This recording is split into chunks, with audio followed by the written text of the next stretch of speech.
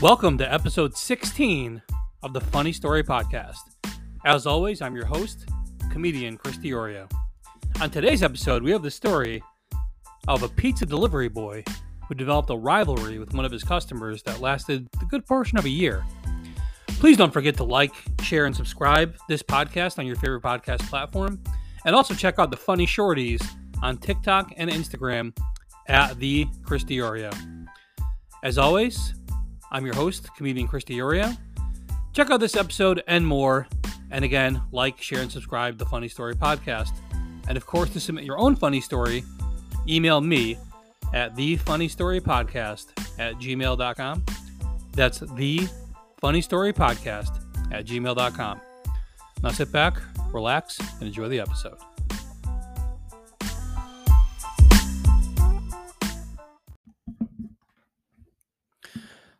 Funny Story Podcast, episode 16, My Pizza Delivery Rival.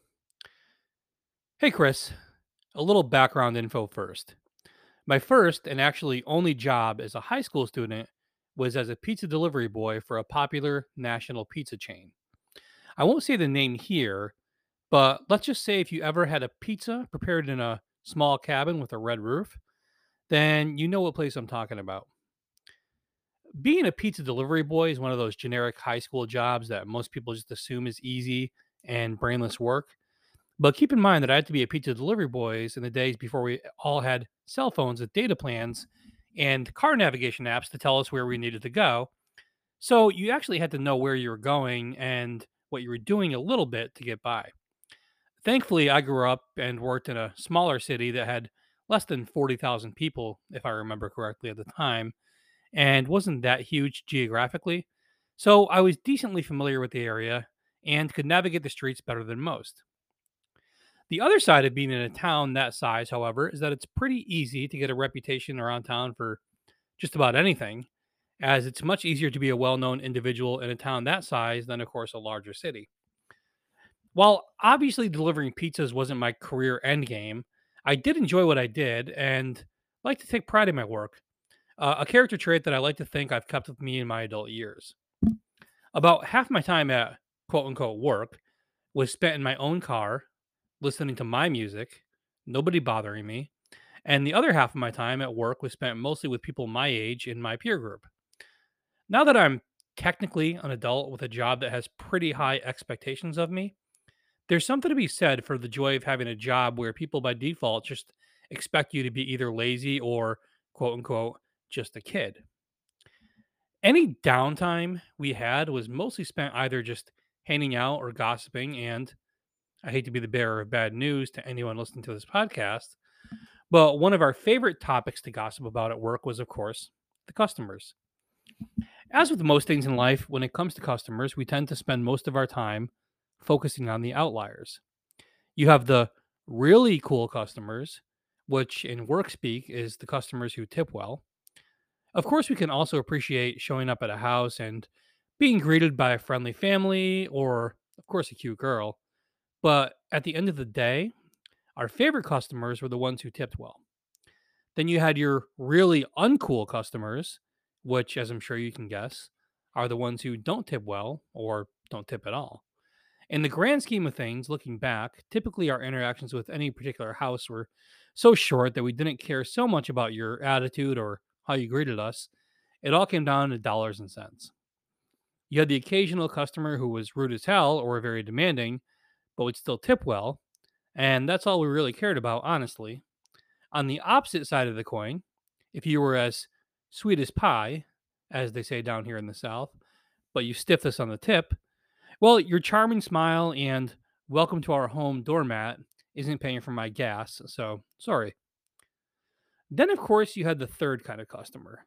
This one was rare, but it was the customer with whom their habits and interactions were so interesting and out of the box that what they tipped us and how far away they were and all the other stuff came second to just how downright peculiar they were. One of these customers, we'll call him Mr. Smith for ease of use, became my biggest rival in my high school years. You see, Mr. Smith liked to treat his pizza delivery service like Jigsaw from the Saw movies. I can picture him now picking up the phone and saying, I want to play a game with you, before placing every pizza order. He clearly not only had a lot of time on his hands, but probably suffered from some sort of mental depravity. Mr. Smith would call us pretty regularly, but not on any sort of regular schedule. So it wasn't like, oh, Wednesday is pizza night.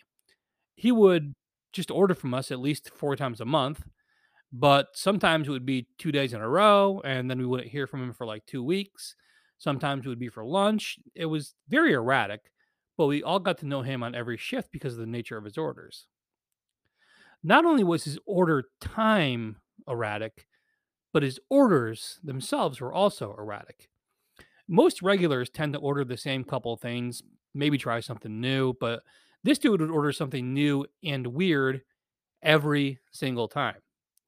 It could be a weird combination on his pizza or just a cheese pizza, and then he would just want breadsticks and salad.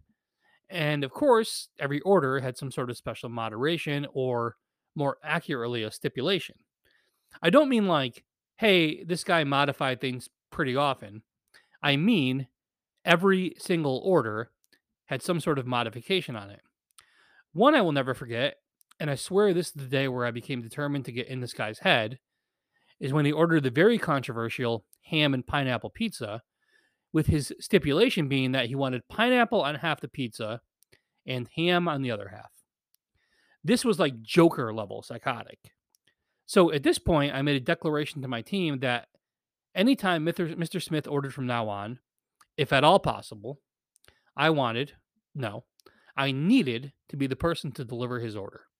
This was non negotiable. The other people on my team didn't mind at all, mostly. You see, I forgot to mention that his tipping pattern was also completely erratic. Sometimes you'd get to quote unquote keep the change on whatever his order was. Other times there would be a whole $20 bill on top of you keeping the change. Did not matter what the order was. You could bring him a sandwich and make $30 one day, and another day it could be 2 large pizzas, soda, and breadsticks, and you walk away with like $2. Complete lunatic. So finally, after ham and pineapple pizza day, I drew a line in the sand and vowed to get to the bottom of this. I'd like to tell you that his house was some gated mansion on the top of a hill with the ravens flying around and wolves with bees in their mouths in the basement, but it wasn't. He had a very normal house for the area: raised ranch, 2-car garage, small front yard with a few plants and port decorations. Basic.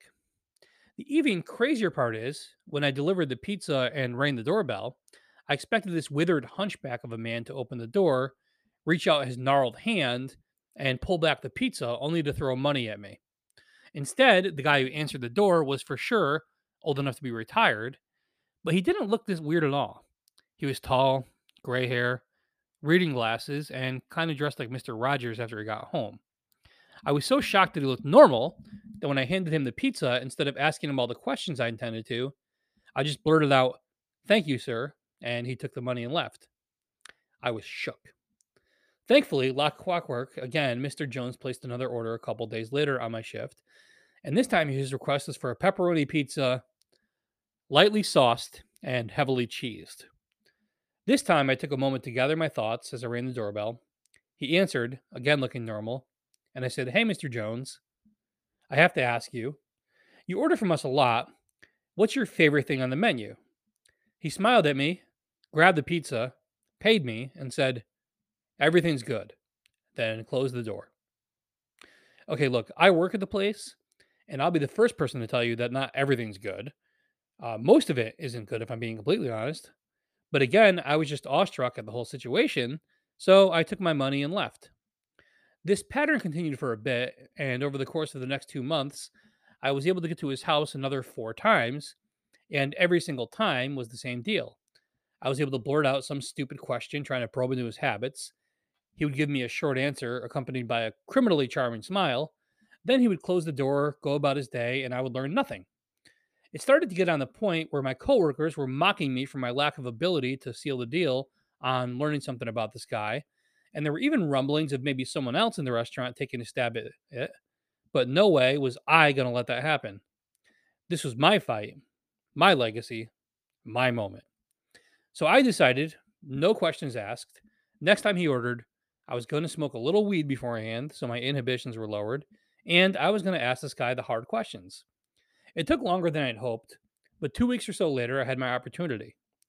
My head manager wasn't working that day. It was a lazy day with my shift almost coming to an end, and Mr. Smith called in and placed his order: a large olive pizza with extra olives, just cheese and a shitload of olives.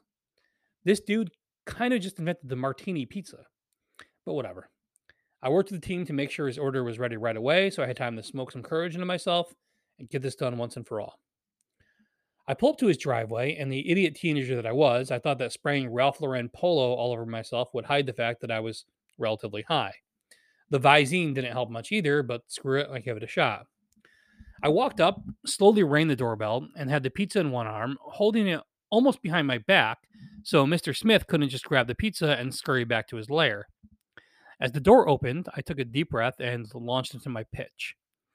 Hey, man, I gotta ask, you order a lot of weird stuff from us? Do you actually eat the food, or are you just messing with us? Mr. Smith stopped in his tracks and, as his custom, smiled at me and said, Why? Do you not like what I order? I wasn't expecting that response, so I replied, No, no, no, it's just you order a lot of weird stuff. What's weird about it? He asked. Well, this is not going as I expected. I wanted answers, not questions. Well, you modify every order. You order at weird times. Your food is weird. We just have a lot of questions. Mr. Smith just kind of looked at me over, but I could detect a hint of a smile on his face. May I have my pizza? He asked. Of course, I said. But I got to know something. We're all wondering what your deal is.